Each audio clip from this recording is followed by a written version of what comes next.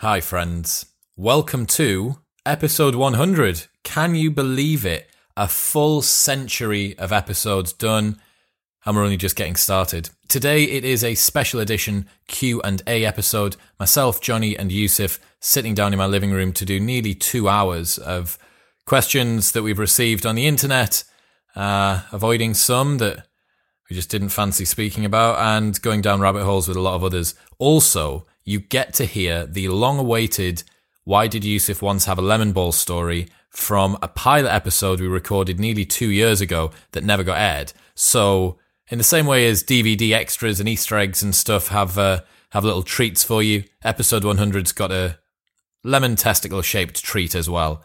Thank you so much for tuning in. I massively appreciate all of your support. I've said it all along that I honestly would do this podcast even if no one tuned in. The opportunity to speak to the people that I get to share time or bandwidth with is pretty priceless.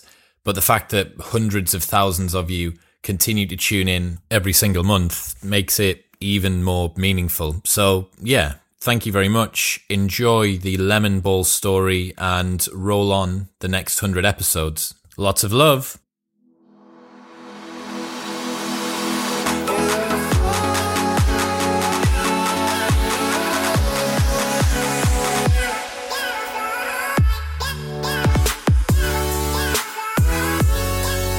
Ladies and gentlemen, welcome back. It's episode 100. Woo! We've done 100 episodes of Modern Wisdom. Really well. Shit the bed. Honestly, doesn't feel like it. I know. It's because you've just suddenly gone twice a week. Yeah, I know. But anyway, thank you very much to everyone who's tuned in over the last 100 episodes. Do you remember the day we did the first podcast with you and we had the preamble of making the coffee and the coffee was too strong? Oh, that was for propane, right? Strong. Yeah. Yeah. That was our interview with you, and then podcasting just mushroomed. Chris Fit it was, yeah, exactly. 16 million listen minutes later and we're here. Here we are. So we've got a couple of special treats for you today.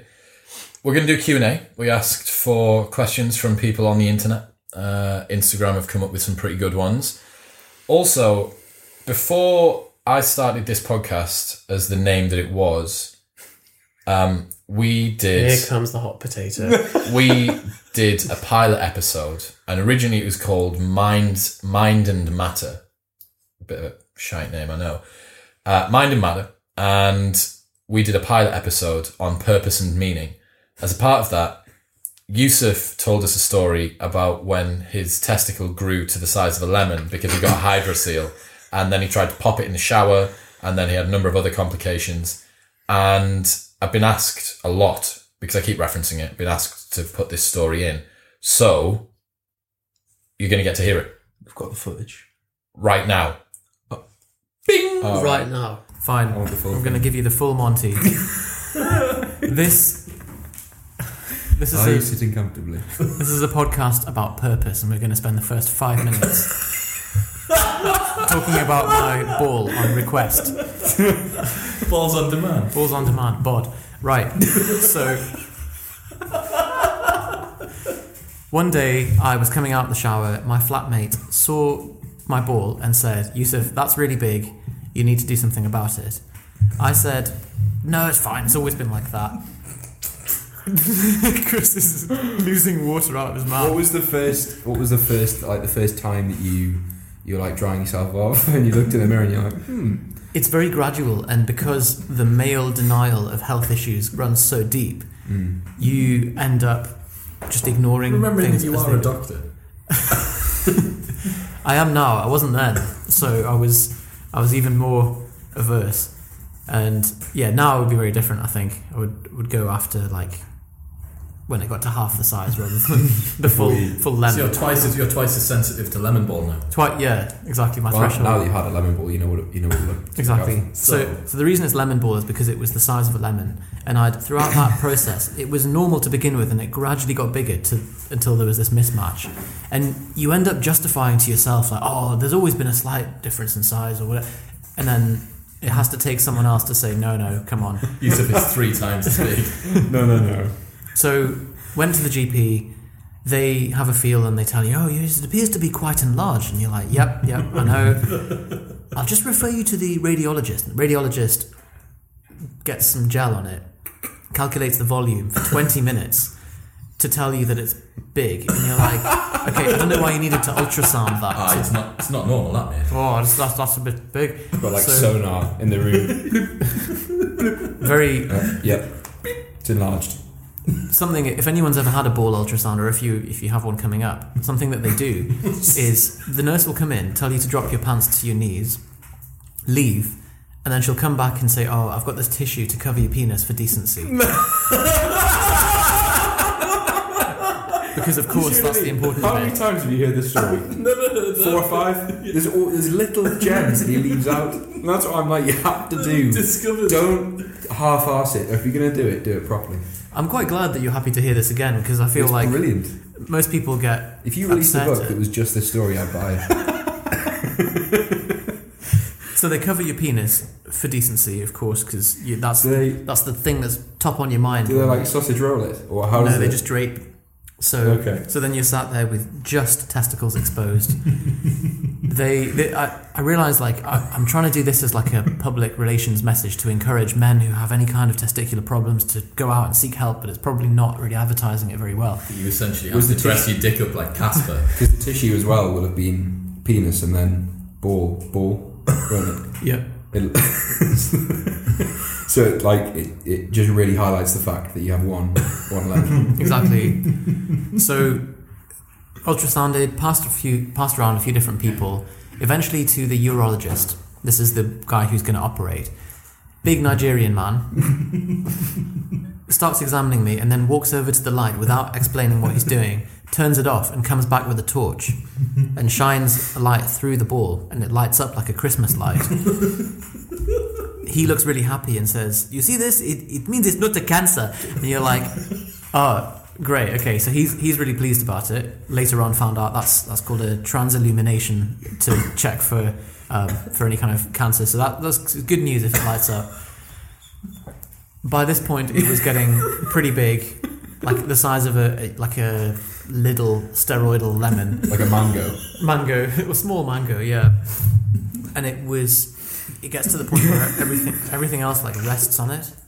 When you're standing, it comes out horizontally. And like you couldn't hide it in work trousers. And I did a competition in a singlet, and obviously setting up for bench, whoever filmed me chose to use the angle like straight up towards it, and I had to cover the pipe. I had to cover it up with a text box on the video. And Johnny, they just said bench. No, it didn't. I got a message from Johnny the next day saying like, great video, but why is the text box so big? I said, you could have put an emoji of a lemon. Yeah, that would have been Looking good. back. Meta.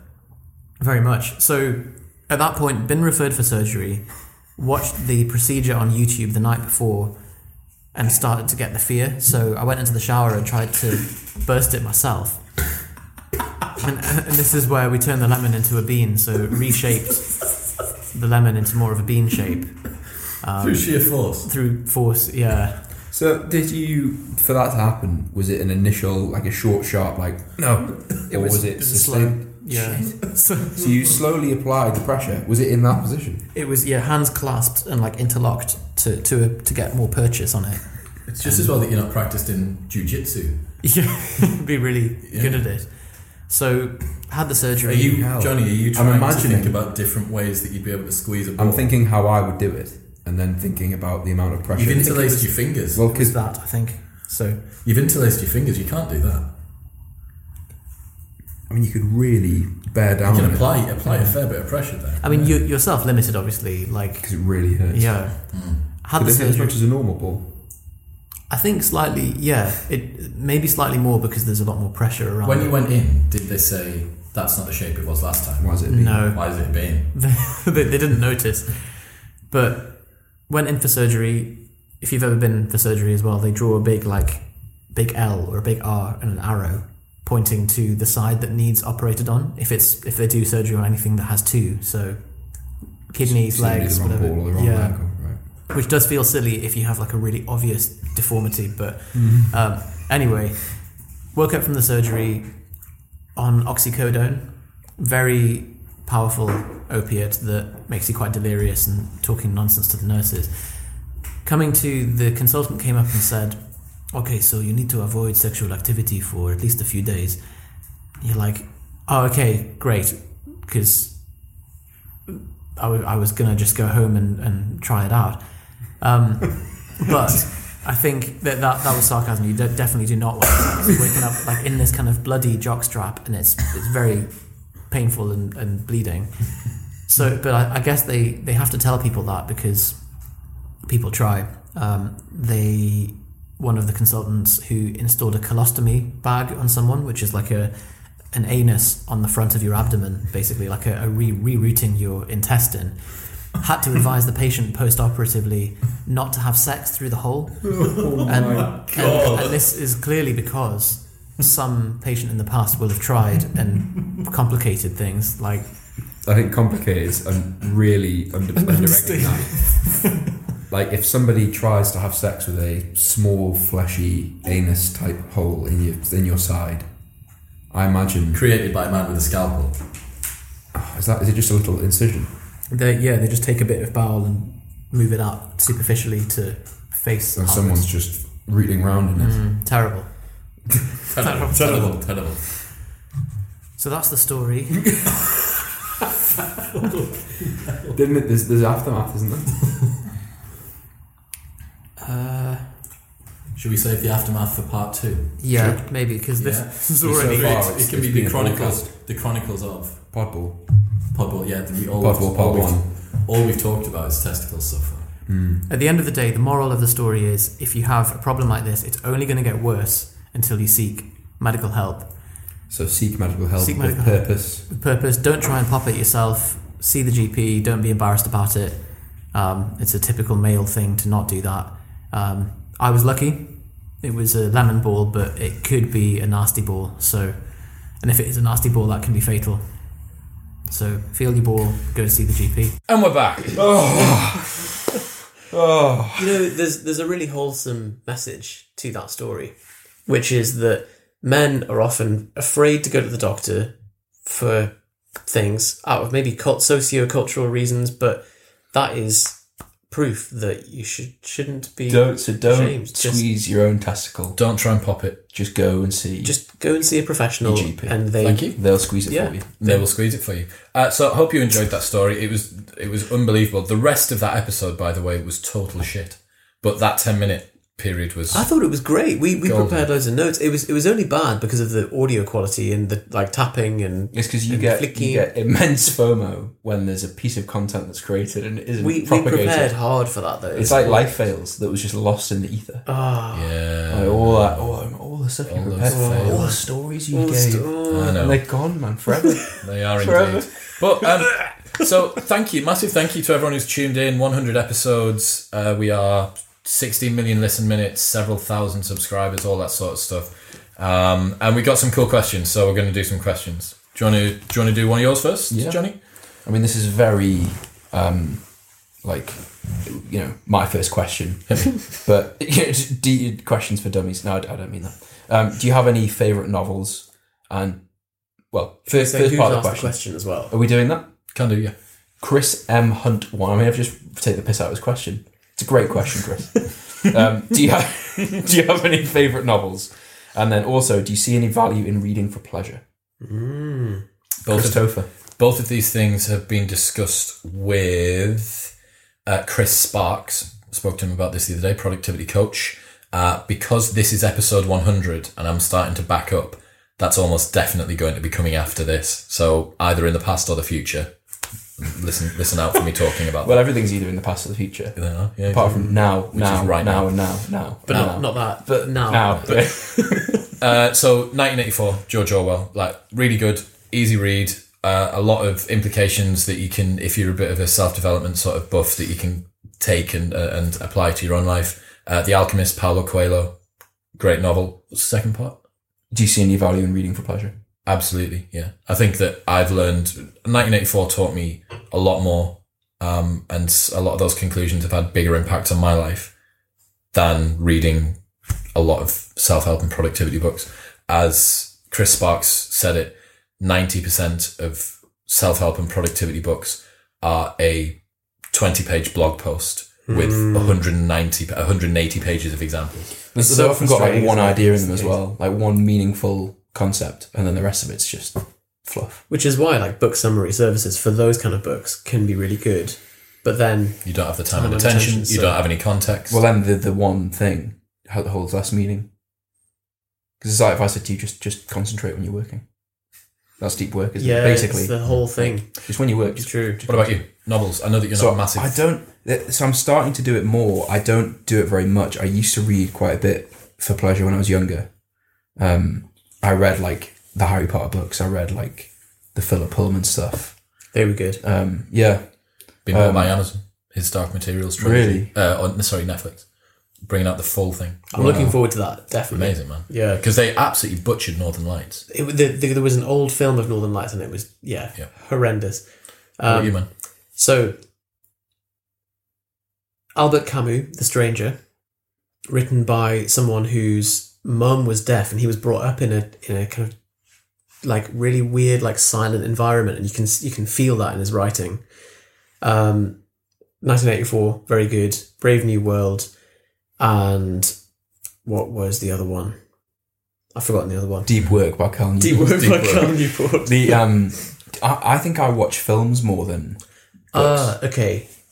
Needful Things by Stephen King. Why when I said films? So sorry to interrupt. No, that's okay. Just because it was one of the best books that I've read, but the film was one of the worst films that I've seen. Interesting. And so I think they just, because there was a lot of subtext in the book, and then they managed to just Wreck it. Yeah. What a shame.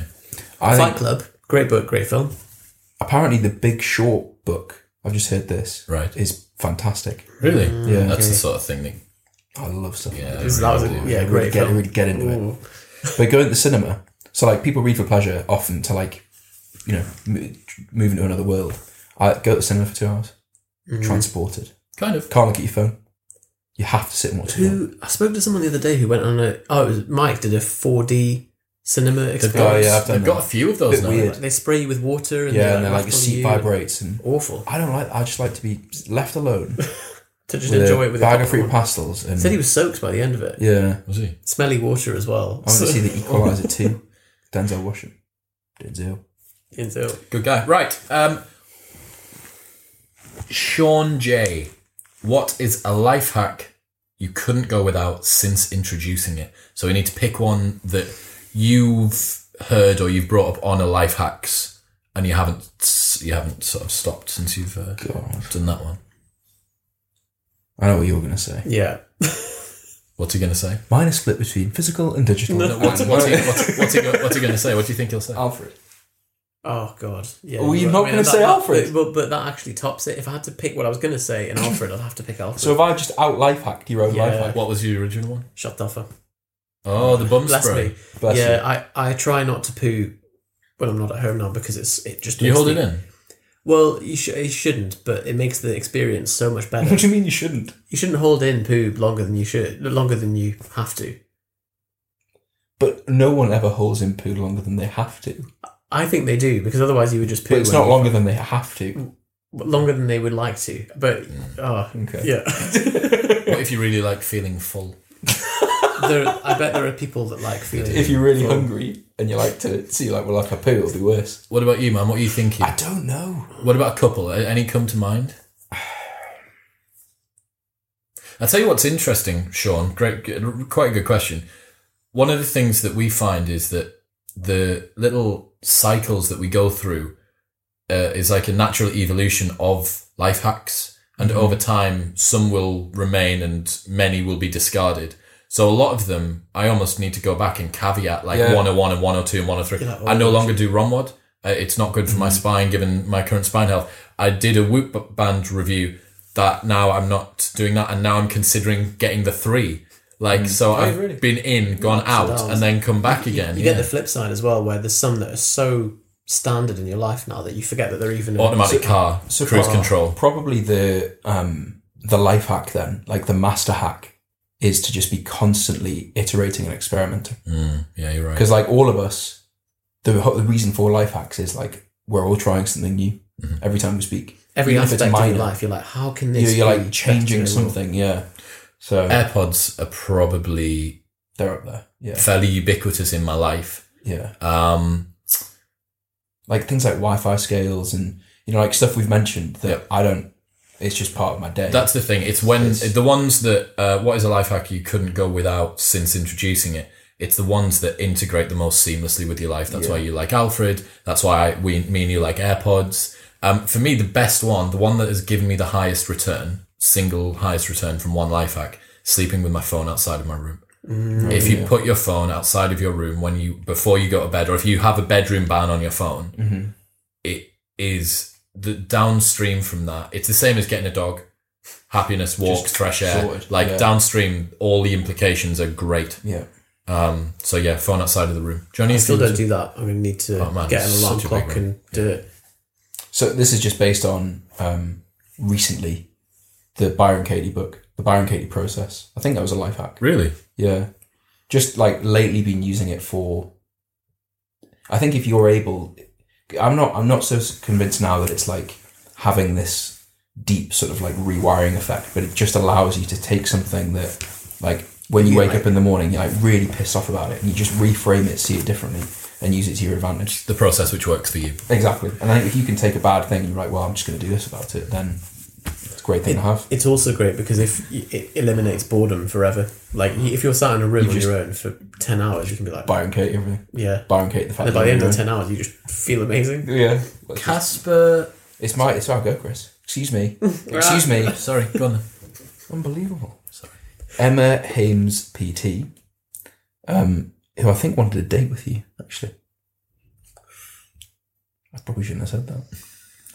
What's your answer, Chris? But I Don't know if we have have. a date. Would you rather have to tell everyone around you that you need to fart or pee your pants? And then she submitted in a second question, ellipsis, every day.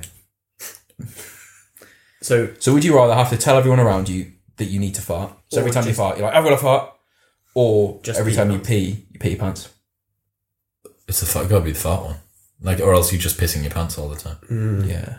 It's that there's no asymmetry. There's a big asymmetry. it's cut and dry there, isn't it? Yeah. I suppose it depends on if you need to fart. It's like every time you even get the hint of a feeling, you have to fart. I don't have the hint of a fart much. Like mine are. They just fall out. I don't get false alarms. I don't have false alarms at all. You must have situations in your life where you think I shouldn't fart here. Well, the only You time that I must. think I shouldn't fart is when I think I might shart. But you must be in a It's the only social time. setting If you're where in- you're like, I in- shouldn't fart here. You've closed heard me space. fart. I know, lots. But you know what? We've been in long car journeys with you, and you've been very You'd considerate. be very good. But that's because of the seating position. So it's not. So it. The unkinked It's record. not. There's It's not not even out a of courtesy. consideration. No, not at all. It'll just be like- Okay. Casper Sorensen.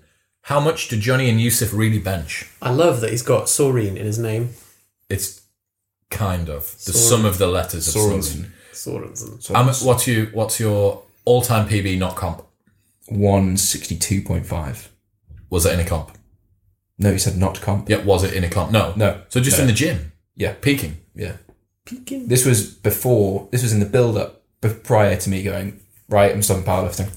You got 172 in Gold Star. It was very No, like. it wasn't. It wasn't in Gold Star. It was in David Lloyd, and we could not have called it a bench press. Okay. So like dodgy plates, like bench height was questionable, and it was like crashing on my sternum. So because it wasn't IPF legal, Johnny's not counting it, but I would say Purity, A man. lot You gotta of love it. You bros- still love the sport. I think you have to. It's like if. Well, I mean, there's infinite examples.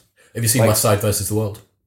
Yes, Thoughts? love just Louis Simmons, man. Cool guy. You know, Yeah. Louis Simmons has never done a podcast, Yeah, and I'm trying. is he not on Rogan? I think he's on Rogan. Is he? Yeah, So, but I think he's pretty hard to get a hold of. yeah, I'm trying to get Brian Carroll. At the start of the West Side versus the World, it says like this was not Louis' idea, and then they just get. I've seen him. You know the barbell shrug guys. I've seen him take the barbell shrug guy. Who was like, I'm struggling with my clean, and Louis is just like bands. So he gets the barbell shrug guy to do a banded power clean, and like obviously you do the pull, and it just crashes down. He's like, move faster. And he just gets the guy to do banded power cleans and improves his clean. it sounds Louis Simmons disgusting to do is the it. boy. Seth, best bench press. 150. What That was in Pinnacle. Yeah. Yeah. Was it? Yeah. Oh, when we went in and ruined Yeah, everyone's day. Because there was a leaderboard and we just turned up and Took everything in all genders, all weight categories. Yeah. Identified as everything when you How much do you bench? Someone asked us that recently. Who asked us that? Do you remember that? Yeah, someone did. my all-time PB is 140, but I don't train bench. That'll be Yeah, Close grip. Close Yeah. grip. Pause. close grip, flat back, feet on the bench. All of those things. Yeah. Oh, no, not Tempo. that, For yeah. 8 reps. Emon. Because he never went below 8. You got one? God, this Jetto Moon has hammered the questions. I've got a lot of them as well. Thank you, Jetto. From Jetto Moon. What's something you think every person should experience in their lifetime? Hot potato. Be on a podcast. Be on a podcast.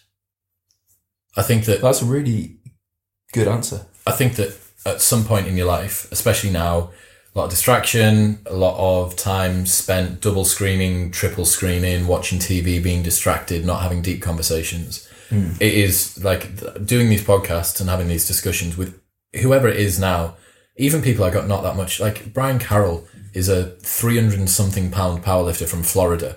And the only thing I have in common is we've both been seen by the same back specialist. And an hour and a half talking to him just flew by and I loved it. And I'm going to go see him and I'm going to go and chill with him. And you're like, the opportunity. I can't believe you're going to go and chill with Brian Carroll. It's ridiculous. I've got Dave Tate on in a couple of weeks. He will be an interesting guy. I'll wait for you to get questions from him. Yeah. Andrew Doyle. Sat down with Andrew Doyle this Sunday. Went out for him in Edinburgh last night after his show at the Fringe. Had drinks with him. Is he on the podcast? It's on the podcast, indeed, yeah. So be on a podcast. be on a podcast. Just have the opportunity, or if not, sit down with someone for 1 hour, both phones outside of the room, and have a discussion about something that you think will interest you. So like fake a podcast. I just think having deep conversations with people, you both leave, everyone that's a part of them leaves the room better than when you went in. So that's mine. Because you can do a podcast about whatever you're interested in and just put it on iTunes. Like there's the costs minimal, isn't it? As we well It's know. free, isn't it? Yeah. You think I'm a fucking prick? Do you want to tell that story? We'll have to tell that story Yeah, we in will. full at some point. Not on this one. We'll do it when It's I long, know. but yeah. Right. What about Don't you, Seth? ever say to Yusuf that you can't do a podcast because cost is the reason, especially when you are part of a radio station. And the content is made and it's been edited and mastered, and you're just thinking of a way to repurpose it. Right. What's something that everyone should experience? A Widowmaker experience. So that doesn't have to be a Widowmaker, which is Seriously, Yeah. this is exactly what I was going to say. The squat Widowmaker. Well, so it's one This is option. exactly what I was going to say. Really? Brethren. Unbelievable. So Fuck, I've got nothing. sorry, man. So a Widowmaker is a set of squats with your 10 rep max, and you do 20. And obviously, by definition, you think, well, that's not possible, but it is possible. It just takes 10 minutes to do. Yeah. So you have the bar on your back, you do 10, you're done. You keep the bar on your back, you take 5 to 10 deep breaths, you go again. 5 to 10 deep breaths, you go again until you hit 20. You start to go deaf. You have ringing in your ears. Taste blood. Like everything just shuts out, and like all your cares drop away, and the whole being is just like, I hate this. Other ways to experience it: 10-minute ice bath, high dose psychedelics if that's what you're into, 2K max row. 2K max row, 10-day meditation retreat, like anything that. They're all quite different versions of that. I think the Widowmaker is very, like, It's the shortest way to you do it. can't Visceral. get away from it. Yeah, 2K max row. Max Yeah. effort 2K row. Definitely. The guys at Jim Jones, the guys who trained all the 300 actors, they call the 2K row like the test. It's a horrible distance. Because it's where you end up. 7 minutes. Well, do we know the story about the selfie? Your one, yeah, we did. It was that first 2K row. Yeah. Yeah. Johnny, what's yours? Other than I mean, that Widowmaker. was going to be it. Like, so I think the thing that a lot of people don't experience, I think everyone should, is experiencing a high end or the end of your physical capability, or experience the line where your mind is like shouting at you to stop.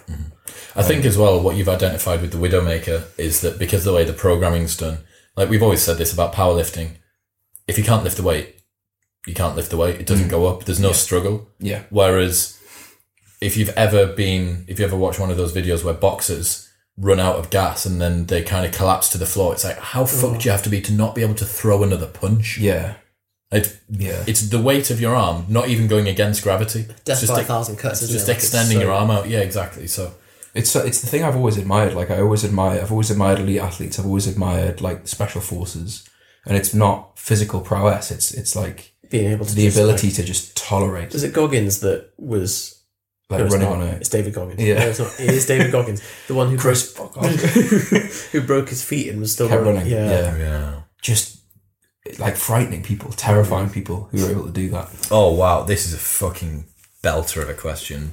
Paul Ogun, if you were to give your student self, we'll call this first student, like fresher, 18. If you were to give your student self a life hack, what would it be? Fuck. When I think about how different my life setup is now to when I was 18, jeez. Because when I was 18, phones weren't a problem, so I wouldn't need to do any phone reduction stuff. Different thing, isn't it? Pomodoros would be good for me being a student, but probably... I don't really care about that. I think you've got to assume like you came out with your degree, so that's going to happen anyway, unless your life hack makes that harder. Yeah, 5x5 would be probably something that I wish I'd known. Like, I love that. Of all the things, it's like I just should have done more days where I just did 5x5. You're not wrong. Like you or 531. Yeah. So 5. I think like sitting down and explaining to my 18-year-old self just like nutrition and training. We did like, so many stupid diet and nutritional. So I suppose training. that alone would have saved me hundreds of hours probably of my degree And pounds of wasted money. on like surge workout fuel, the Anaconda protocol, Indigo 3G. It is a level playing field. Everyone's on Indigo 3G. It is a game changer. What about you, Seth? One thing to Evernote, and then you wouldn't have lost your journal of like a decade. Oh yeah, well, so I wrote a journal for a daily journal for a decade, and then one day my Microsoft Word file corrupted, And then and I was like, oh well. That's the end of my journaling then. And I just thought, well, there's no point in continuing. Like, it's really. Didn't you say it was like the most autistic identification of the day? Yeah, it was like, went here, met this person, ate fish. oh my god! So it wouldn't have been interesting. Well, it probably would. Anyway. When you scroll back over, you're like, oh yeah, like you know, there's so many mundane days in your life that just the minutiae. disappear. Yeah. What about you, Johnny? Oh, would it even be Evernote? Evernote was good. A deep work habit. If the book existed, 531, very similar, like a rep scheme. But I think for me, it would be just raising my standards, because I, in my first degree, thought that I was like some big hotshot, like doing really well. But looking back, like it was a degree that, like, if you didn't get a first in it, you're a dick. So, and then the second one made me realise like how much slack there was in the system, and actually what I could have done is done two degrees at the same time, like one independent one private one, university one, or like learned another language, read loads of books, like started up another business, like something that. So yeah, Johnny, I think either it sort of incentivizing myself to like go down the path of seeking alternative education earlier. So I think like I stumbled into like Instatrade at 18. Well, yeah, I mean stuff like that. Like, you know, the stuff that you start into the self-development world and read books and listen to different people and get different views that are different from your friends and different from what your parents have taught you and different from school. And I think the earlier you get that, the better your life decisions are. But I don't know. I don't think it's not a life hack necessarily, but I think like just start learning from places that aren't uni. Got you. That would have been what I would have told myself. You got one, Johnny? Got a good one? What personality trait has gotten you in the most trouble? Trouble?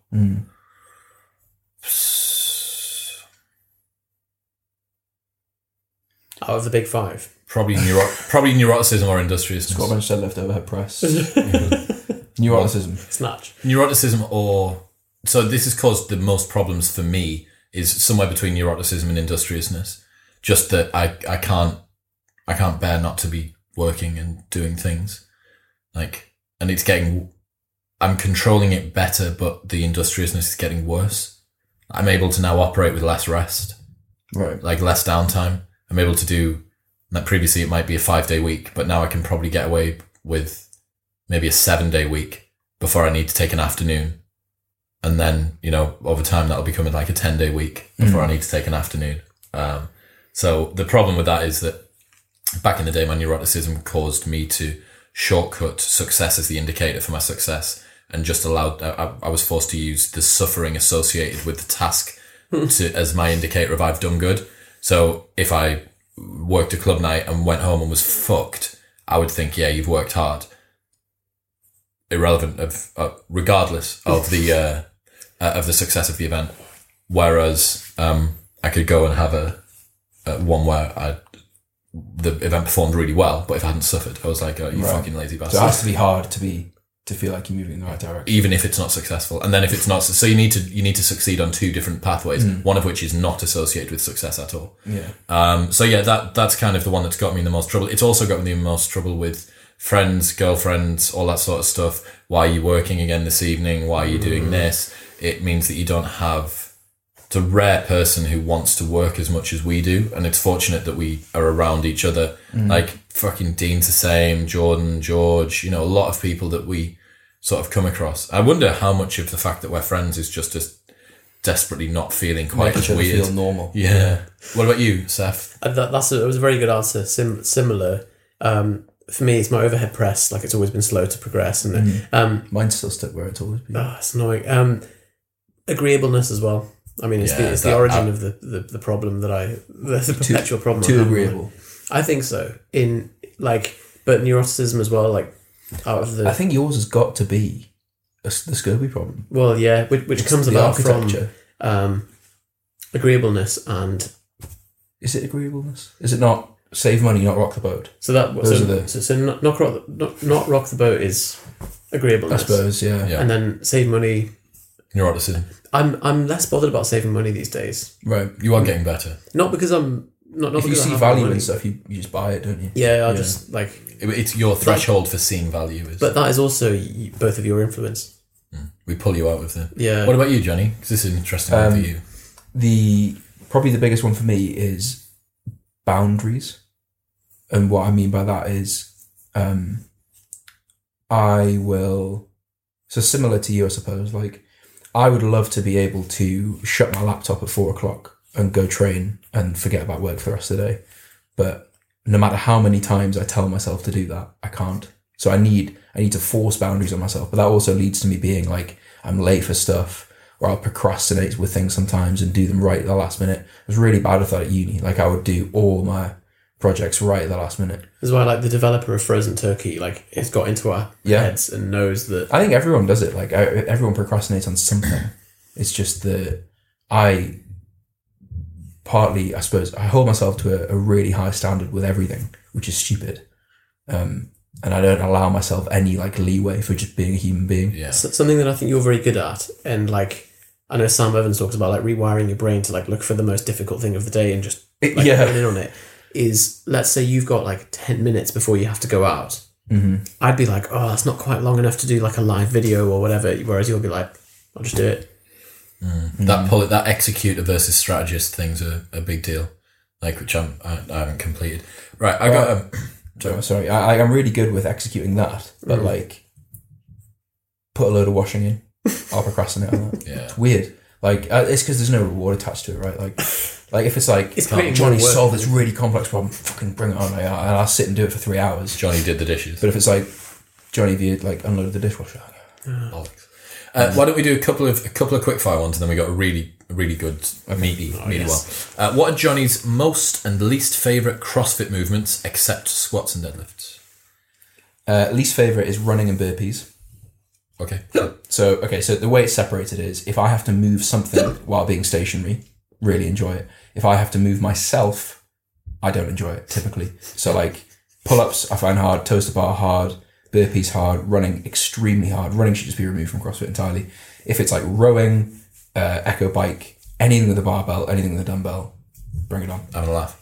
What about dumbbell box step overs? Have you done those yet? Box step overs. Yeah. No. So 2 22.5s in either hand. Just step over the box. Don't need to step up at the top. Just get over it. It is the most glutey thing you've ever done in your life. Devil Side press is step. pretty bad. Double press is ugly. No, you can do it however. You can literally do it however. Most people go straight on and then twist and turn. I think actually thrusters I hate. Anything front rack. Front rack. Dumbbell They're press. so lactate inducing, aren't they? They're Another quick one. Fitness aims for 2020. RX the Open? RX the Open, yeah. That's a fucking great aim, you know. Like, just as something, I want to be able to get all of the fundamental movements, and I want to, you know, place. I heard. So you remember I went to see Anne Middleton. Mm-hmm. So he spoke about, like you have a flame inside you, which is like your like enthusiasm for things. And he's like, everybody gets to a point in their life where the flame starts to. This is a really long-winded thing. Flame starts to flicker out and die. He's like, what you've got to do at that point is reignite the flame. And as he said that, Becca looked at me and went, "That's what you're doing, isn't it?" And I'd never thought about it before, but like at that time, I'd just signed up. I'd just done 6 months of CrossFit, and I could feel the flame flickering with like fitness in general. Like nutrition, couldn't give a shit. Training, boring. Mobility, don't care. Whereas now, like it switched, and suddenly, like I love training again. And like it doesn't matter that it. What did you think if 2 years ago? I told myself that. So I think I really want to do like a long content piece on this because I think people. Two things that are annoying. One is I don't think CrossFit is what everyone wants it to be. I think it's a sport. I think it's a great way of expressing, like honing your fitness into something. But I think there are other attributes that you should be focusing on as well, and other ways of training that are sensible that ideally feed into CrossFit. But also people who just relentlessly criticize things in the fitness industry, having never tried them. Like we see it all the time. Like keto shit. Like, have you ever tried keto? Like, how long have you done keto for? Oh, you never tried. How convenient. Paleo shite. How long have you done paleo for? Like we have thrown ourselves. Like we lay on the train tracks and like, is the train going to kill me? I don't know. We'll find out. Like, because I just people like lay into CrossFit, and we used to do it, and then I was like, well, we can't keep doing this, and because you tried like one class, I've done two classes, both vomit inducing. People really, in the gym still remember that, you know. Yeah, Oh, they really? do. Tim Briggs still talks about it to this day. Oh, no. But that's perpetuated by the That's fact that you're embarrassing. always on the podcast. Yeah. Fitness aims for 2020. 3 flares on the floor. So flares it's when you're in trouble out at sea and you have to. You will have seen people do it on the pommel horse where legs are wide, moving, like that. Yeah, advanced. It's so hard Because you've got one. I've seen you do one. I've just nailed 2 on the floor. Well, not Is nailed. the third going to be really difficult to get? Yeah, like I just fought because what I'm doing with the 2 is like I'm basically like just coasting on the momentum from just winging myself round, but it's bad form. So what do you have to do that? Like, how do you just do more? Because if you can only do 2 flares, right? you need to be able to get You can't train flares. both legs like up, sort of alongside your face. Sorry, what I mean is like, And- how do you train for that? So I got a mushroom from eBay, which I've been doing, but it forces you into bad habits because obviously You're more lazy. Yeah, because your legs can go below the floor. So actually, you learn it. You almost ingrain a wrong technique. You ingrain one that's good for pommel horse, but not for floor. So now I'm forcing on getting more lift and just like try. You do have to be able to get into like a really comfortable pancake, like active as well. So Yeah. abs, like, Abs, hip flexors, just being able to do that, and then tricep shoulders as well. Yeah, holding This is why gymnasts are motherfuckers. Isn't They're it? so impressive. I went to a handstand workshop with James Bailey and a guy called Yuval Avalon, who is a ex-Israeli Olympic gymnast and is now like a handstand. He's a monster, like just Special forces. Special forces. He's like 50 years old, but he's in incredible shape. And someone asked him like, how do I do elephant lift? Which is is like when your legs are wide on the floor, and you put your hands on the floor and you lift into a handstand. Yeah.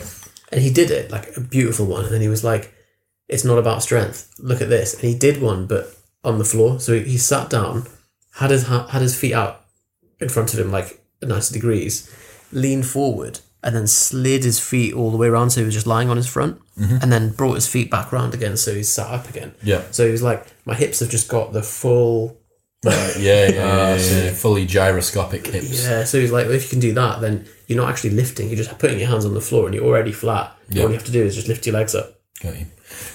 So mine, I just need to be able to train again, man. Like, I know it's... So is that Working. like, that's what you're moving towards? My fitness aim for the end of 2020 would be able to do RX all of the CrossFit movements at 40 kilos if there's weight on it, pain-free and without fear. So currently I'm not lifting. I don't do anything. Like, I just do my rehab, and it's a fucking destitute place to be as someone who's used to training.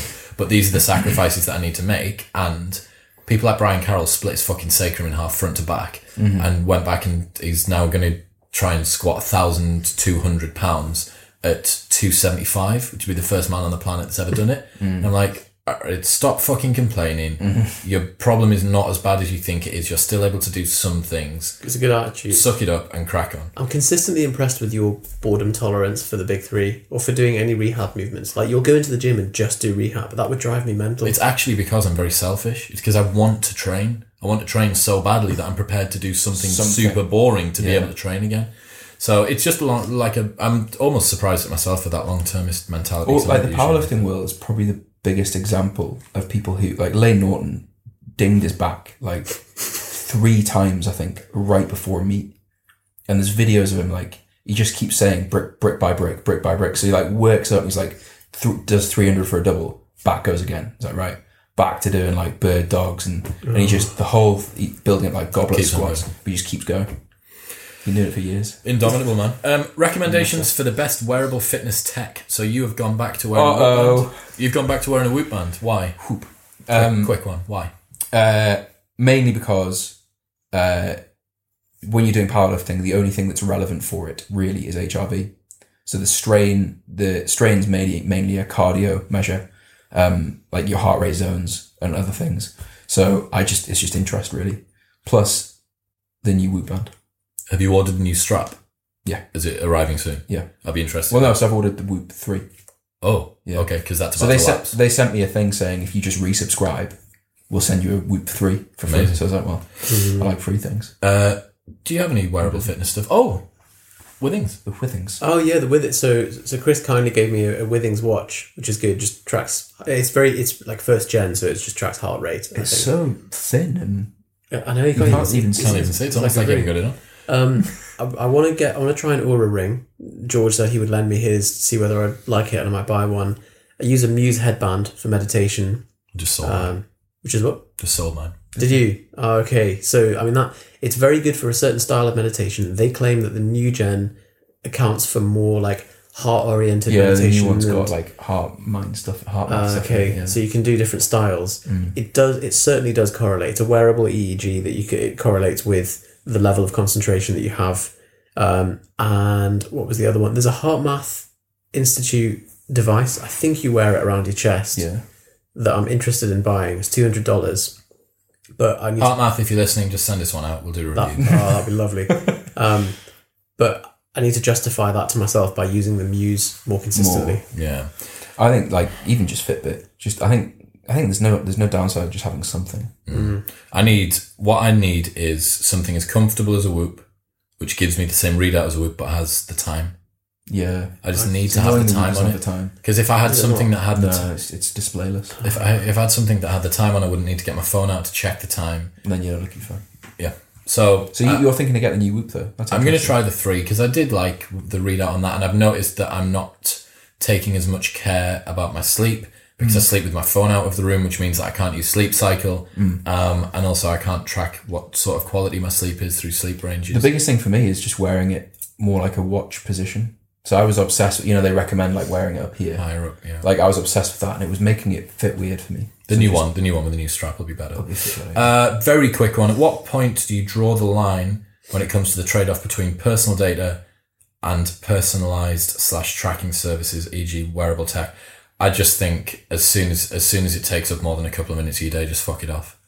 Like I think what that question's asking, is like privacy. Yeah. Oh, like giving your stuff away, I think. Oh shit, yes, of course it is. Yeah. Sorry, Alfie, I'm fucking my head's up my ass. Yes.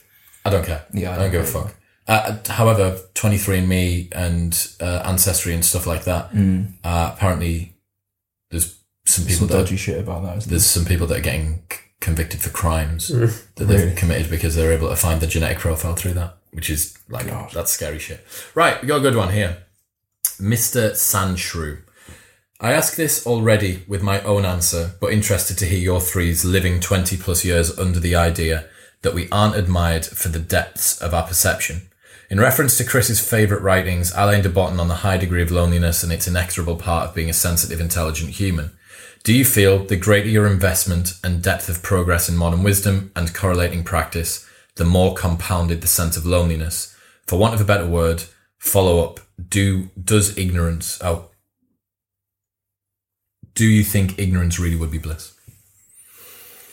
Does he mean ignorance from the... Well, obviously you don't know. But like, is it ignorance from the perspective of the root of self-improvement? So the main question here is, do you feel the greater your investment and depth of progress in modern wisdom and correlating practice, the more compounded the sense of loneliness? Well, I mean, I suppose in the most basic sense, like there are fewer and fewer people who have you feel relatable experiences. Yeah. It's a good question. Yeah, I understand what you're asking. So the Alain de Botton video from the School of Life, which is Why We're Fated to Be Lonely, basically says that people who have subtle, contrary or alarming points of view are less likely to be accepted by society at large because of the mimetic nature of us as beings and the fact that we're tribal and we want to be accepted. Given the choice between honesty and acceptability, most of us will compromise our honesty in order to be accepted by people that we're around. And the long and short of that is that a lot of people compromise who they are so that they can be around people that aren't like them, but just so they're around people. And like, I did that for a very long time. The bottom line is, and it's the thing that we continue to come back to with everybody that I speak to, absolutely everyone, from Andrew Doyle, the guy that created Titania McGrath, Sam Harris wrote an entire book on it, Jordan Peterson, it's one of his number one rules, tell the truth. And if you're telling the truth, you can't, you have to follow whatever that particular calling is. You have to do the thing which calls to you.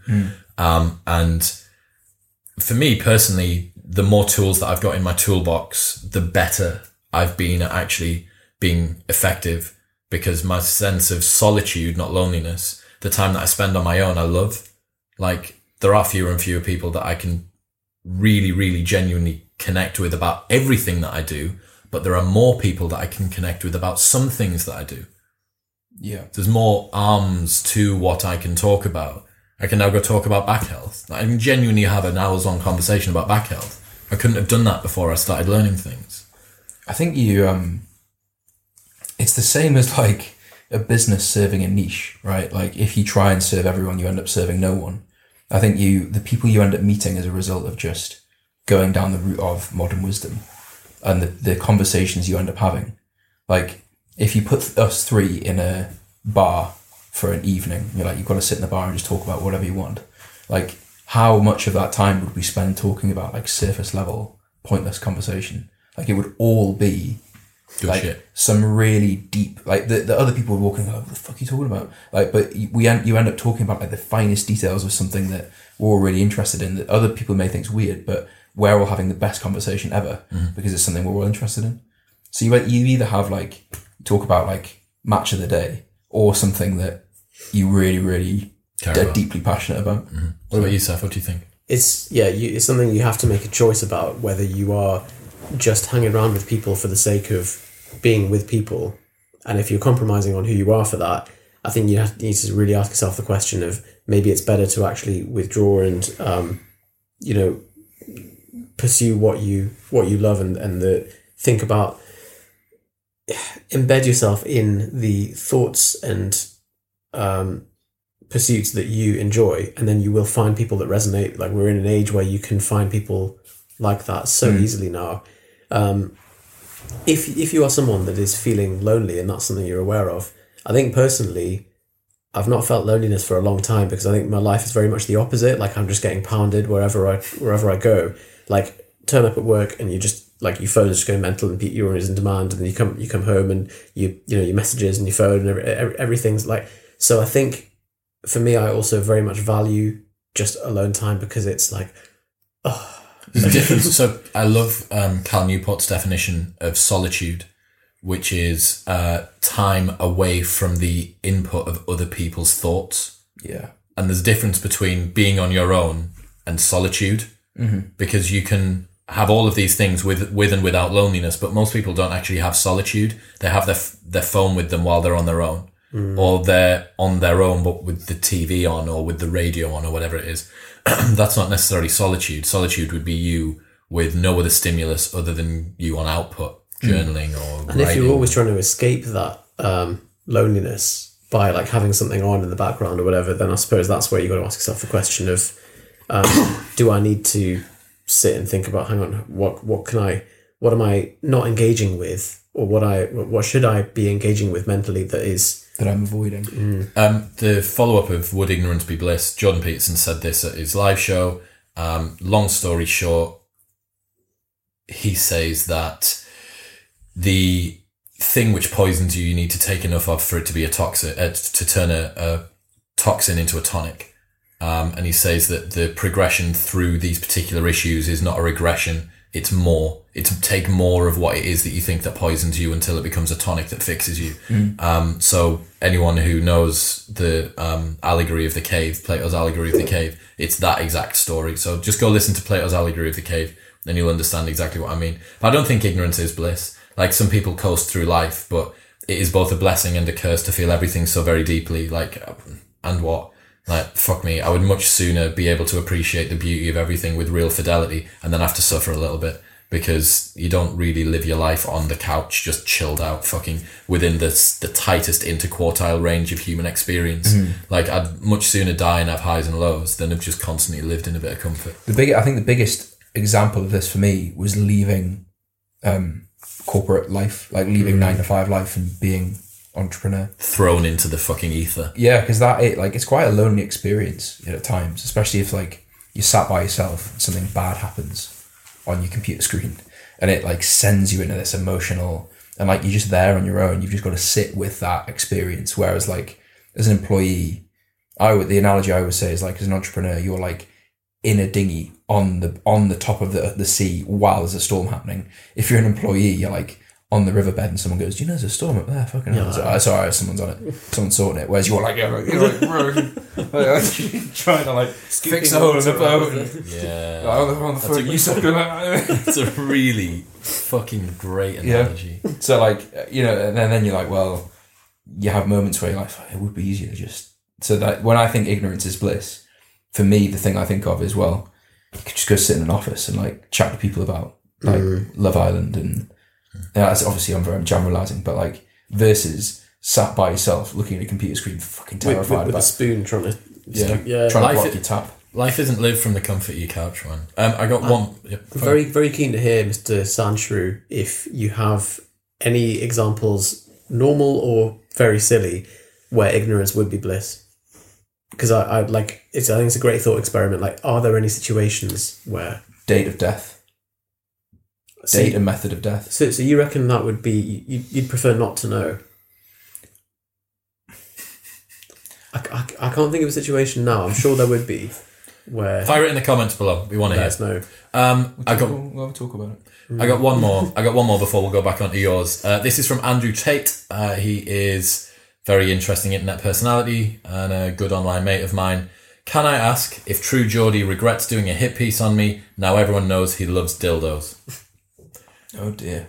What's the background of that? So True Geordie's Instagram DMs have been leaked, in which he talks at length about liking to be humiliated, about sucking the dick of a black man after it's been inside of this girl that he's talking to, about this girl humiliating him and putting dildos inside of his arse, about him then sucking the dildos after they've been inside of his own arse. Who leaked it?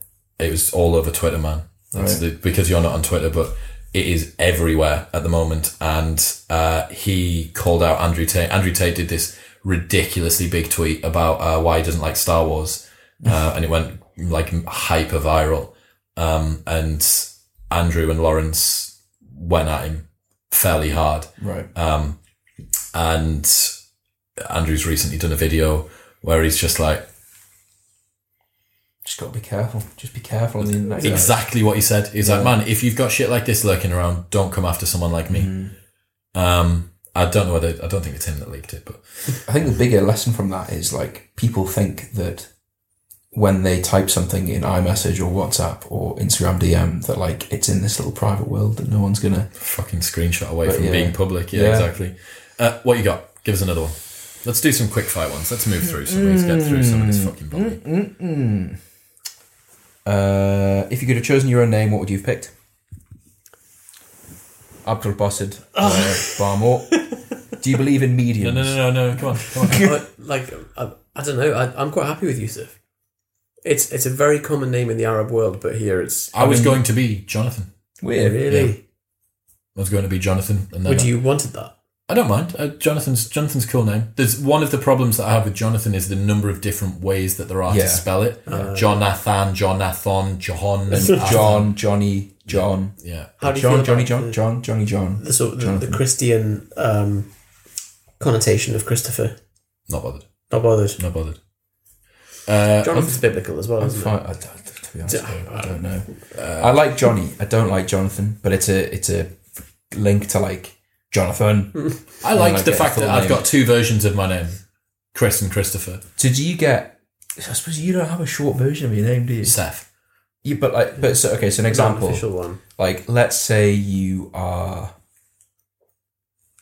like someone has got to know you a bit, and they call you Chris rather than Christopher. Do you have a thing of like No. So I do Christopher- with Johnny Oh. definitely.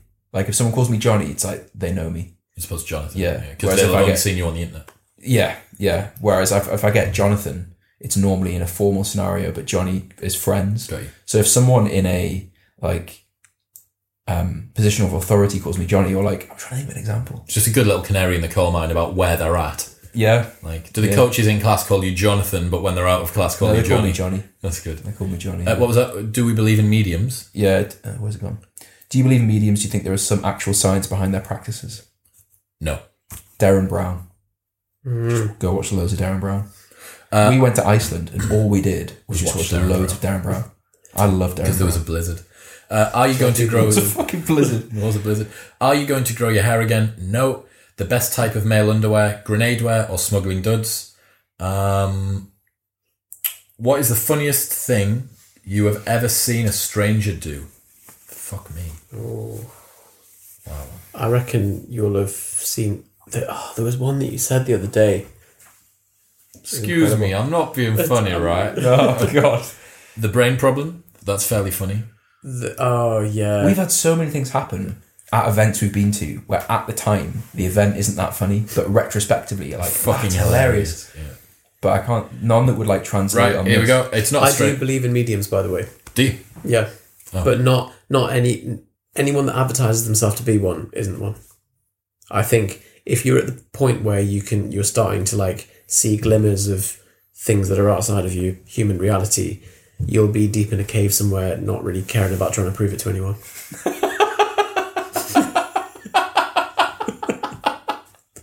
So by the time you're a medium, for anyone listening, if you're a medium, you'll know and You're going to won't be give a so shit. off the deep end that You're right. I'm a monster. Speaking of aren't you? spirits, you know what I mean? You're Yeah, like like- rubbing your face on the ground in the weeds, like what do you have to gain from like being like, oh mate, I can, because you can chat to dead people. yeah. Who But gives a if you've fuck got- if you can if charge you've per got hour? access, that is a very good point. If you're a medium and you have access to the entire history of all dead people, what the fuck are you speaking to Sharon's mum for? God. That's so true. Fuck it, because Nikola Tesla's out there, and you're when chatting. you put it like that, it is completely ridiculous.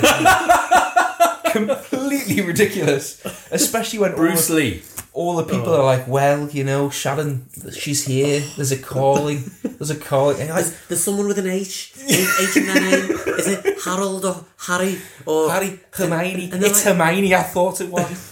Why are they all scouts? It's just the guy on Darren Brown who Got gets absolutely hung, drawn, and quartered by.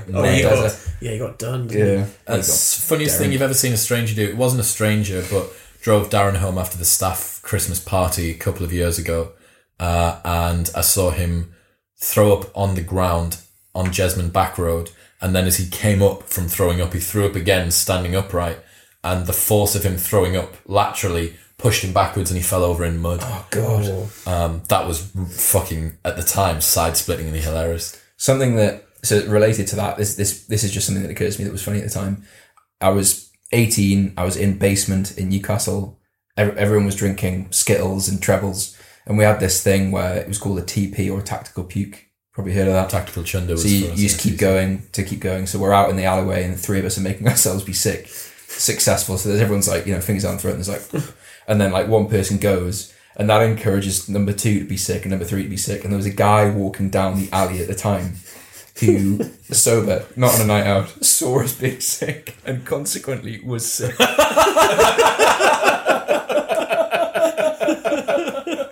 Just like saw it and just the smell, and I just saw him go. Sympathy bomb. Brilliant. Oh, that is incredible. Brilliant. Wow. I feel like I've always been the person doing the weird thing rather than.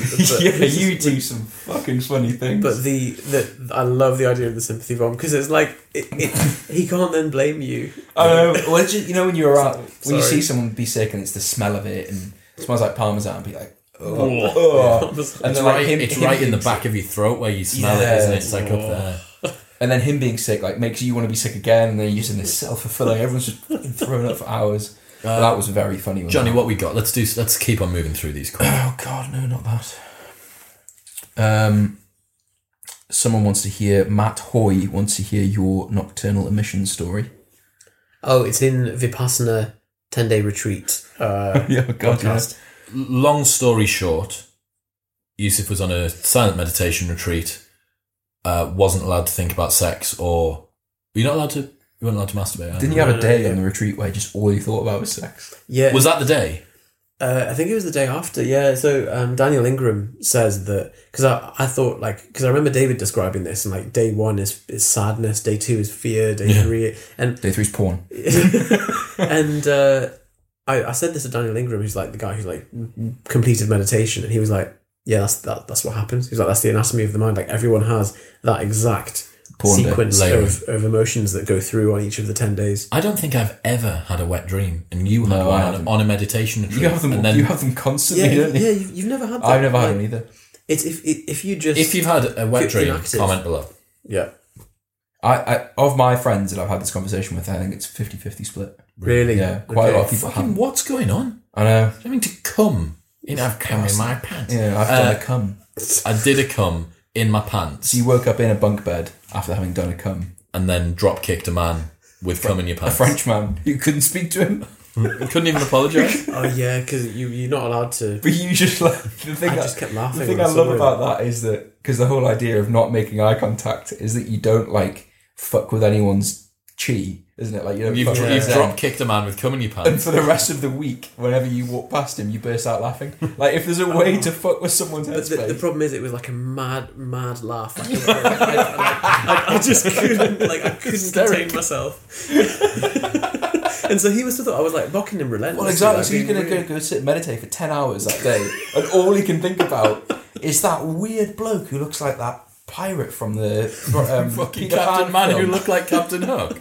Yes, Yeah. is him. The guy with Smee who keeps stopping me from getting into Neverland. He drop kicked me Fucking me up. with cum running down his leg. Right. If using creatine, should I use it on non-training days? Yes. Just propinfitness.com/creatine. Yep. How's the Propin Fitness space program progressing? Space program. That's a question. Did we Casper mention that? Sorensen. Casper? It's because in one of your slides there's a photo of a spaceman tumbling. Doing this at Tumblr. Jesus Okay. Christ, that is such a Attention to detail. high fidelity attention. Yeah, exactly. Wow. Why are Johnny's legs so long? Why are Johnny's legs so long? Obs from Classic. Because Powerlifting. Classic. Why? Who's are they? that? Because Powerlifting. Tom Wilkes. Oh, right. Tom Wilkes Booth. Yeah. The guy with who's even made his last name powerlifting related. It's not the Wilkes formula anymore, it's the IPF formula. Okay. Oh. Who is the coolest person who listens to Modern Wisdom? My mum. My mum listens to Modern Wisdom. Your mum likes all our shit on Facebook as well. She's fucking great, Yeah. man. Honestly, Super biggest fan. fan. Coolest person that you know that listens to Modern Wisdom? Any cool people that you know that have said, oh, I listen to that? I don't know. There's a lot of people who I'm meeting in the CrossFit gym who listen to Modern Wisdom who love it. Yeah, man. I mean, are they all cool? I suppose they are. Some of them are fucking fit. If you were to pick a favourite Modern Wisdom episode, from the last 100 that we've done, what would it be? Any that stand out? How to Survive University continues to come back as a fucking belter, because I just wish I'd had it. I enjoyed Business 101. I enjoyed the first business one, just because I think those stories are always like, at the time, not funny at all. Like when things go wrong, not funny at all, but afterwards hilarious. Oh, it's true. Life Hacks 107 was very good as well, I remember. What but happened in that one? I Did you talk about some life hacks? Life Hacks 107 was where we really went off. I think it's like an hour and 40. It's like a real proper motherfucker one. We're done with our questions. Unless, hold on, oh God. Christ. Oh, the second one. Yeah. How to start improving the value of your inner circle and stepping away from negative/passive people. Be friends with people that want the best for you. Jordan Peterson all over again. Just in terms of how you do that, someone asked us a question the other day about like, how do you improve your network? And I just said, for me, it's always been the gym, I think, where I've like met the most interesting people. Like, if you want to meet interesting people, go to interesting places. I'm not saying the gym's an interesting place, but like, you can say for fairly sure, as long as you're not going to like a class and exercise for less or whatever. Like, if you go to something that like you're interested in fitness, you'll probably find someone who's interested in the same thing. They're probably also interested in other self-development things. And so I think that you'll find those people, if you go to the hangout of the interest for that thing, and you're more likely to find higher quality people within that if you join something that's behind a paywall. So if you join a mentorship or a gym or something that's exclusive, but it's for people that, because they've all put their money where their mouth is, and they've all like decided to enter into a network or something to really take things faster. George McGill, when does Johnny plan on using Snapchat ads? You really asked that? Jesus Christ. I'm not answering that question. There you go. Sorry, George. No, it's a good suggestion, George. I'm looking into it. Social Commando, what are your thoughts on Insta removing the follower and like numbers? Fine. I don't like the idea of follower, because I think that it is an indicator of credibility. Do you think they're going to do that? They're trying the removal of likes. I think there's no like counter in Australia. They can't remove comments, surely, because then you can't comment. As in, you can't see the number of comments. Okay, you can count them, man. You can't see you can't see the engagement, basically, on posts on Instagram. That's interesting. I wonder why they're doing that. In influencer stuff. And younger people being obsessed with it. So they're having to, like... Yeah. It's an interesting experiment. Like, I think it's affected a lot of influencers negatively. But well, that's their credibility, right? Their credibility is the currency, isn't it? Yeah, exactly. Yusuf made a big career U-turn. How did he make that big decision and implement it? I think we discussed this in Business Principles 102. Definitely worth listening back to. Yep. You just said, fuck it, I'm sick. It was pain avoidance rather than some kind of noble motivation to, You're all successful professionals. These are from Tricky Ricky. Professionals. So, you are all sexual professionals, and within fitness, nutrition, meal prep, and within nutrition, meal prep, hacks and tips. Slow cooker. Hold on, what's the question? I'm not sure about the first bit. Just nutrition / meal prep, hacks and tips. Just drop it, Johnny. Drop it. Slow cooker. Yeah. For me, removing gluten, removing like big sources of gluten and dairy has helped. Like, I can't believe you just said that, Chris. You used to eat a lot of pasta, didn't you? I've just switched it to different starch carbs. Right. Yeah. Did you go like Violet Beauregard in Willy Wonka? No, just a little bit of discomfort. discomfort. Oompa Loompas have to roll you down the thing. Did that not happen to you? That's what happened to me when I ate gluten. And then I remember that actually I'm not celiac and it's fine. You listen to me. We all occasionally have epically fail / down days / get pissed off. How do you deal with them? Change your state. Change your temperature. So move. So here's an interesting thing. We wanted to chat to you about this. Ages ago, you said, I get the same 0-1 mentality shift from training. And me and Yusuf were like, but Chris, with CrossFit, you definitely do. And I think it's because there is a definite, you finish the session, you're like, oh, and you're immediately in a better mood, and you've immediately forgotten what you were worrying about before. Yeah. So that's what made me go back to like just get up, like go for a run, move, do something, change your temperature, cold shower, hot shower, coffee, listen to Beartooth's album. Yeah, the commonality there is get out of your head and into your body. Yeah. And then... I mean, I said the quote is, I get a better mindset reset from training than I do from a night's sleep. Yeah. And that's true. I wonder whether this has actually been made worse by my meditation practice, the fact that my emotions are a little bit more transparent to me now, and concentration, clarity, and equanimity, I'm trying to hold them with more of that, which actually means that they're more visceral and they're more at the forefront of everything. But yeah, just go train. I have like real depressive episodes, which I haven't had. Thankfully, I haven't had really that much recently. So when it's those ones, there's not really much of a solution. Like when it's a proper can't get out of bed day, try and get out of bed, try and go for a little walk. I did a tweet not long ago that said almost all of the problems in my life can be fixed by a 10-minute walk, a good night's sleep, a glass of water, or a wank. Ideally all at once. Actually, a guy to follow for that sort of stuff is Paul Mort. He was diagnosed with bipolar, Yusuf? Yeah. Paul Mort. Had like professional help, but now like self-manages, and he has a lot of stuff about state change, and I think his quote is like, where attention goes, energy flows. So he does a lot of stuff about like focusing on, you feel that way, so it's like, right, what's a win I've had today? Like, right, I'm just going to focus on that. I'm just going to put all my energy into this thing. Or, you know, he like goes and gets in his car and plays music really loud and goes for a drive. Yeah. You can immediately think like, oh, actually, that probably might be nice. Yeah. What do you think is the biggest factor in sticking to your goals and avoiding getting distracted? That's from Jake. You need to know what your goals are. Like, I'm terrible. I've never done proper, genuine long-term planning for goals ever. I just think you can. But I've never done it. I've never even done any sort of moderately formalized process. Like the closest that I've come is future authoring from Jordan Peterson, and I did half of the course. So sticking to your goals requires you to have goals. And unless you go through a process of working out what it is that you want and then deciding how you even begin to move towards that, you just, like 90% of people will say, I haven't achieved my goals. And you say, okay, what are your goals? And they won't have an answer. So this is the quote that Chris often quotes, which is, he who has the right why can bear almost any how, from Nietzsche.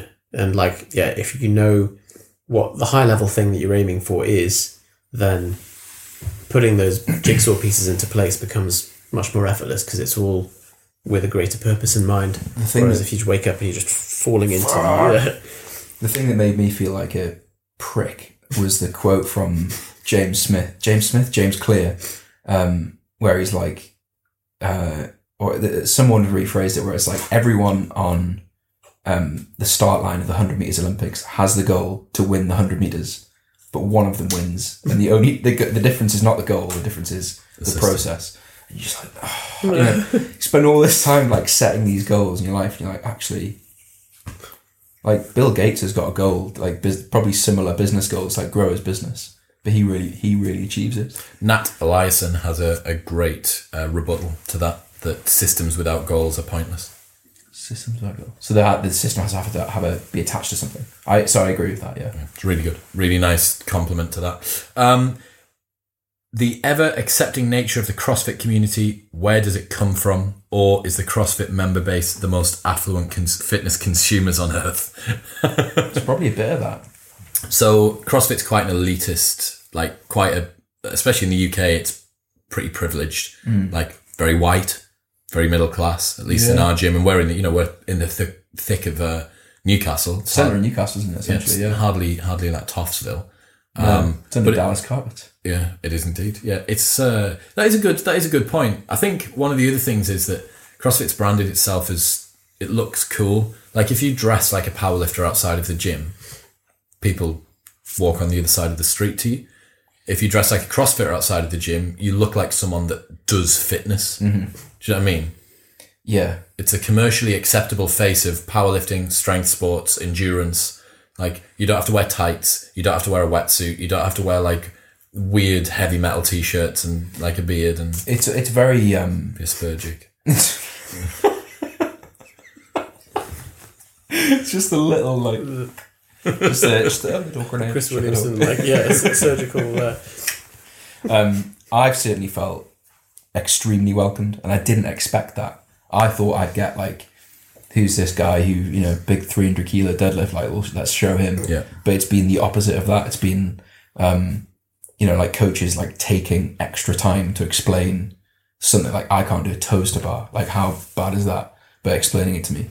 But I think for me, it's the branding, probably. Like, they make it look aspirational. You don't even watch Olympic lifting on TV. It's probably like Olympic lifting and strongman.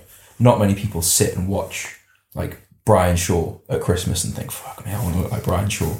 Like, or like, oh, Brian Shaw's like, they look at the guy like, oh God, like, imagine he's going to have a bad back. Whereas you watch like the CrossFit documentaries and you think, like, Rich Froning just looks badass. Like, he can do all this stuff. He looks good. Healthy. Yeah. Good, like, rounded family life. Yeah. Like, you hear the stories about Eddie Hall. Like, where he was at. He's shredded now. When he was, he's getting proper shreddy. But when he was at the peak of his career, he was like, he was pretty adamant. Within another 6 months, his marriage would have been fucked. He had like multiple heart attacks as well. He was fucked. Yeah. Fully fucked. Strong back. Have you seen that you've got some new ones on the second story? Yeah. What would be your ultimate life hack? Which you already kind of covered, haven't you? Swipe up. Yeah.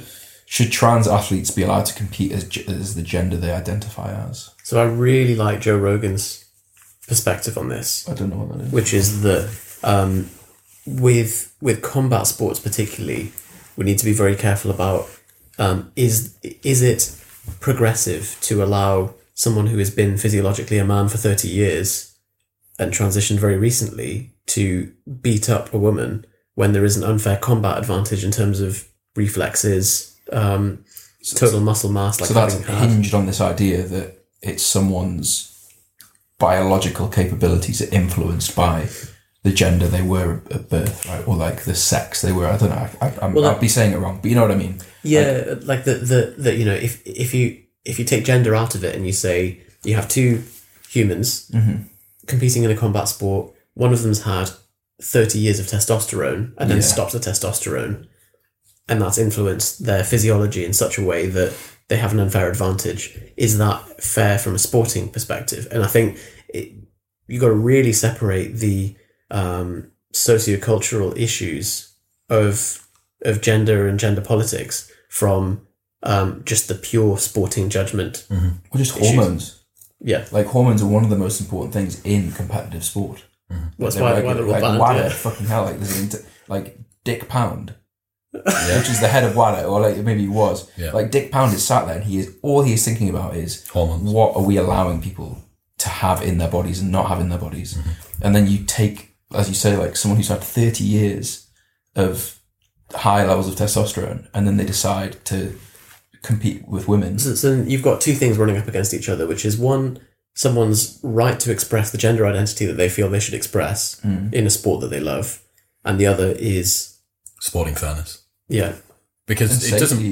Yeah, safety, even before all of the safety things, it's like 100-meter sprint. I think it might be golf or tennis. It's in tennis. Like the 1,000th man in the world would beat Serena Williams, apparently. Right. And you're like, but they play, like, I don't know whether this is the same thing, but they play like a different volume of tennis, don't they? Male and female tennis players. It's a totally different tactic, I think. But even if you just look at the raw data, so like look at the 100-meter times of the men and the women. Let's say you allow one of those men to assign themselves as a woman and compete in the female Olympics. Is that fair on the female athletes who were competing last year? Well, there was a weightlifter, wasn't there, that transitioned. Laurel Hubbard.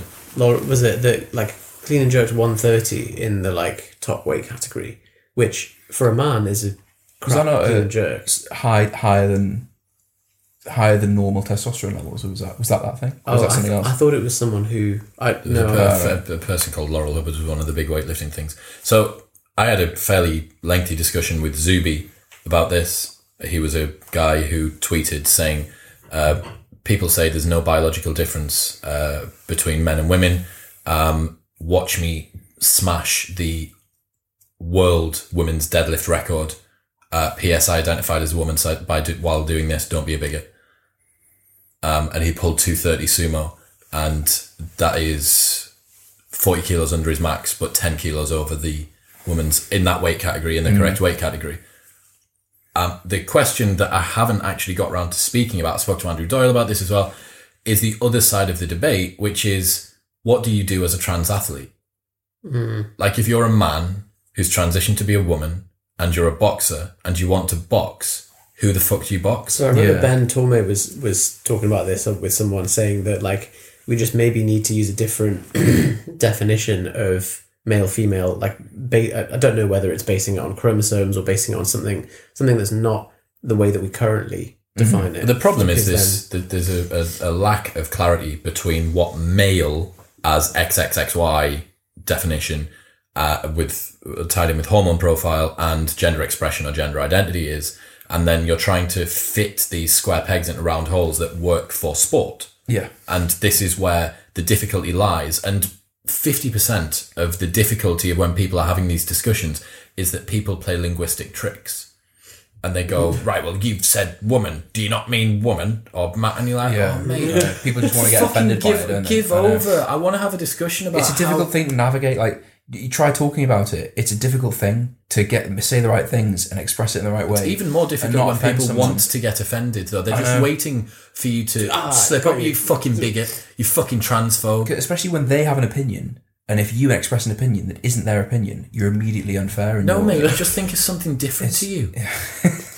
So yeah, that's definitely one of the things. But yeah, the question of, like, do you then, obviously it would be fairly prejudiced to segregate trans across and say, right, okay, here's a male to female and a female to male category that you can only go in. I mean, that's going to be so whittled down that it's going to be a terrible sport to watch or be involved in, because you're never going to find someone who's of a similar capacity to you. But it's fraught to try and continue to fit these things into the existing setups. Because there has to be parameters for sport. Like, it isn't sport if it's just anyone can do whatever the fuck they want, because then it's unfair. I know I weighed into the 105s at 120, but I identify as 105. Yeah, like, can I identify as a 74? That would help me immensely.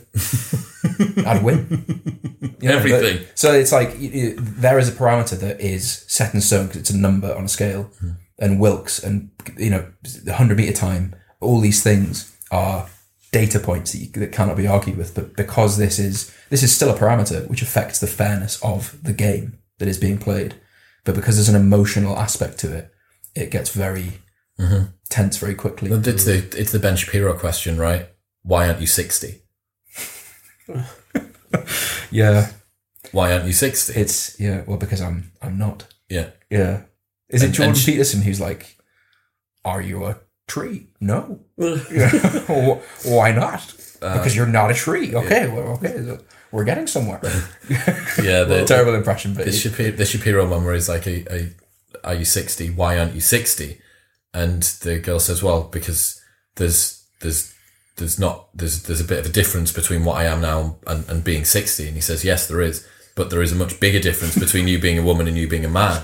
And the problem with this is that because of how militant some active voices have been on the left on this issue, what you will do is you will, like, just put in, like in volleyball, it's like that little setup before the spike. Yep. And then someone like some motherfucker like Peterson or Harris or Shapiro is going to come in and they're going to eviscerate someone and make them look silly. And then what's going to happen is they're going to be accused of being insensitive, which perhaps they've delivered it in a sensitive way. Yes. And then it's like, and they go back, and then it creates this game of tennis. Well, yeah, like, and I think, like, this is why I think, like, I'm a clinician, I'm a scientist, I'm not interested in the gender politics. And it's like, okay, so if it's a real question, someone's actually interested in how do we judge sport, then it's like, right, what is the fundamental premise that we are saying here. We're saying we have two divisions, men and women. First of all, should we have two divisions split up like that? That's the first question. The next one is there a objective difference between men and women? Is there a biological difference? And that point alone is still being debated. Like, there's still people that believe that there is no biological difference between men and women. And then it's just the way that they're socialized as children. So then you're like, okay, well, I mean, that's fine to believe if you want to believe that on your own, but then do you have any problem taking testosterone for 30 years, or do you have any problem like competing in a... Well, if you ask those people, like, okay, well, should we allow drugs in sports? Like, is Lance Armstrong, what he was doing, is that okay? Well, it's fine because it wouldn't make a difference having testosterone or not, because it doesn't, there's no... So I think because the fundamental premise isn't really clearly fleshed out, then it means you can't move any further forward, because it's like that quote still of like calories in, calories out is like gravity.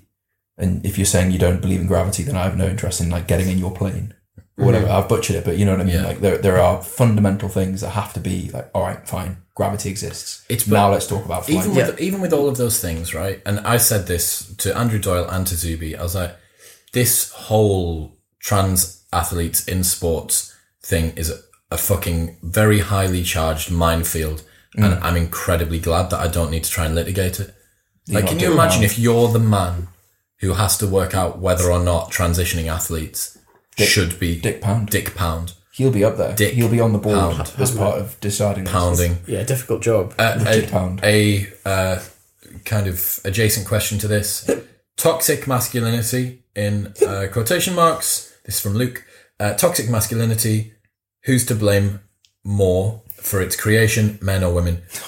So what is toxic masculinity? Doesn't exist, as far as I'm concerned. Yeah, I'm not sure I'm clear on it either. But toxic masculinity is the over-expression of typically masculine traits to a tyrannical or oppressive level, I suppose. Okay, so mansplaining, manspreading. Everything with man in it. Manchester. Manual. Yeah. Stephen Manuel. As far as I'd like to know his opinion on this. As far as I'm concerned, there's no such thing as toxic masculinity. It's just people naming things. It's just people naming character traits. You have people that are girly guys and masculine guys. Toxic masculinity to me is just the same as toxic femininity. Like, do you think, like, you know, the generations prior to us, like, you know, the generation that dealt with like World War II? I just think, maybe I'm wrong, but I imagine if you presented them the sort of things that are being argued about now, they'd just be upset. There's a clip of George from on Mental Models 102 saying something like that, of like something about being on the front line in World War II, and then they're like, oh, my Instagram doesn't get any likes. So, like, I can't do that because I don't identify as a soldier. On the other side of that question, it's no use to any of us to judge the life that we have now with the lens that we would have used 100 years ago.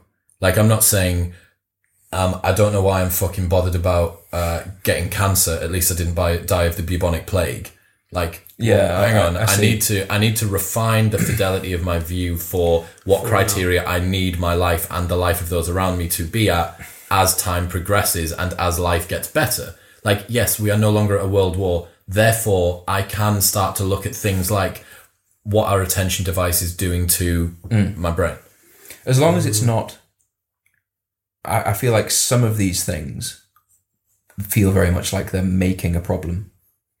They're like, toxic masculinity. Searching for a problem. Like, yeah, like, so being in a landing craft, about to arrive on like Normandy beaches, that is... no one would argue that is a problem you're about to experience. It's a serious problem. Like, but you know, in the same way, cancer is a problem. Like, you can't argue that because cancer isn't the bubonic plague that it's not as bad. You know, it's still a problem to deal with. But like, if you are, everything in your life is all right, but you decide that actually toxic masculinity really offends you, it's like, well, does it have to, or are you choosing for it to be the case? Like, if people lie to themselves so effectively, I think a lot of people would struggle to answer that. I think, and especially if you then add in availability bias and echo chambers and if all your mates agree with you, then you can create yourself to believe anything that you want, right? suppose we all have to have something to focus on and think about. So Why not make it toxic masculinity? why not, eh? Why don't we all Just get really upset about it. about toxic masculinity?